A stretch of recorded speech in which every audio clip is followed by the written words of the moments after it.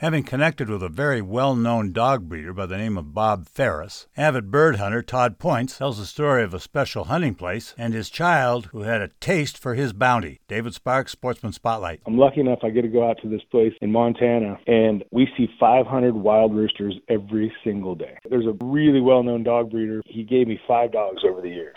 Someone introduced this, and they said, what does this guy do? And they said, he hunts more than any person you know. Bob said, I need my bloodline, some of them to stay close. I want to give you some of my top trained dogs, and your only job is let them live in your house, and you hunt them as much as you can. The first dog he gave me had over 100 wild retrieves before she was 1 year old. I'd hunt ducks, pheasants, and quail, and then I'd drive an hour hunting until dark for chukars. My youngest daughter, Lou, she'd hear the garage door open, and it'd be dark. And she'd just say, hey, Dad, how many birds we have? And she's probably about 4 or 5 years old at the time. She didn't really care how many birds. She wanted to know how many roosters. I don't know if you've ever done this. One of my favorite things to eat in the world is rooster heart. And they're tiny. They're barely bigger than the end of your thumb. So you need a whole bunch of them. But it's one of the best meats I've ever had. And I taught my daughter, and she would make me stop cleaning the dogs, cleaning the birds, anything, and rip the hearts out of any rooster we had. She'd go in the kitchen, and I taught her how to clean them up. She'd clean them up, have a pan waiting, flour, salt, and pepper, just waiting for me to fry the hearts up so we could eat them together.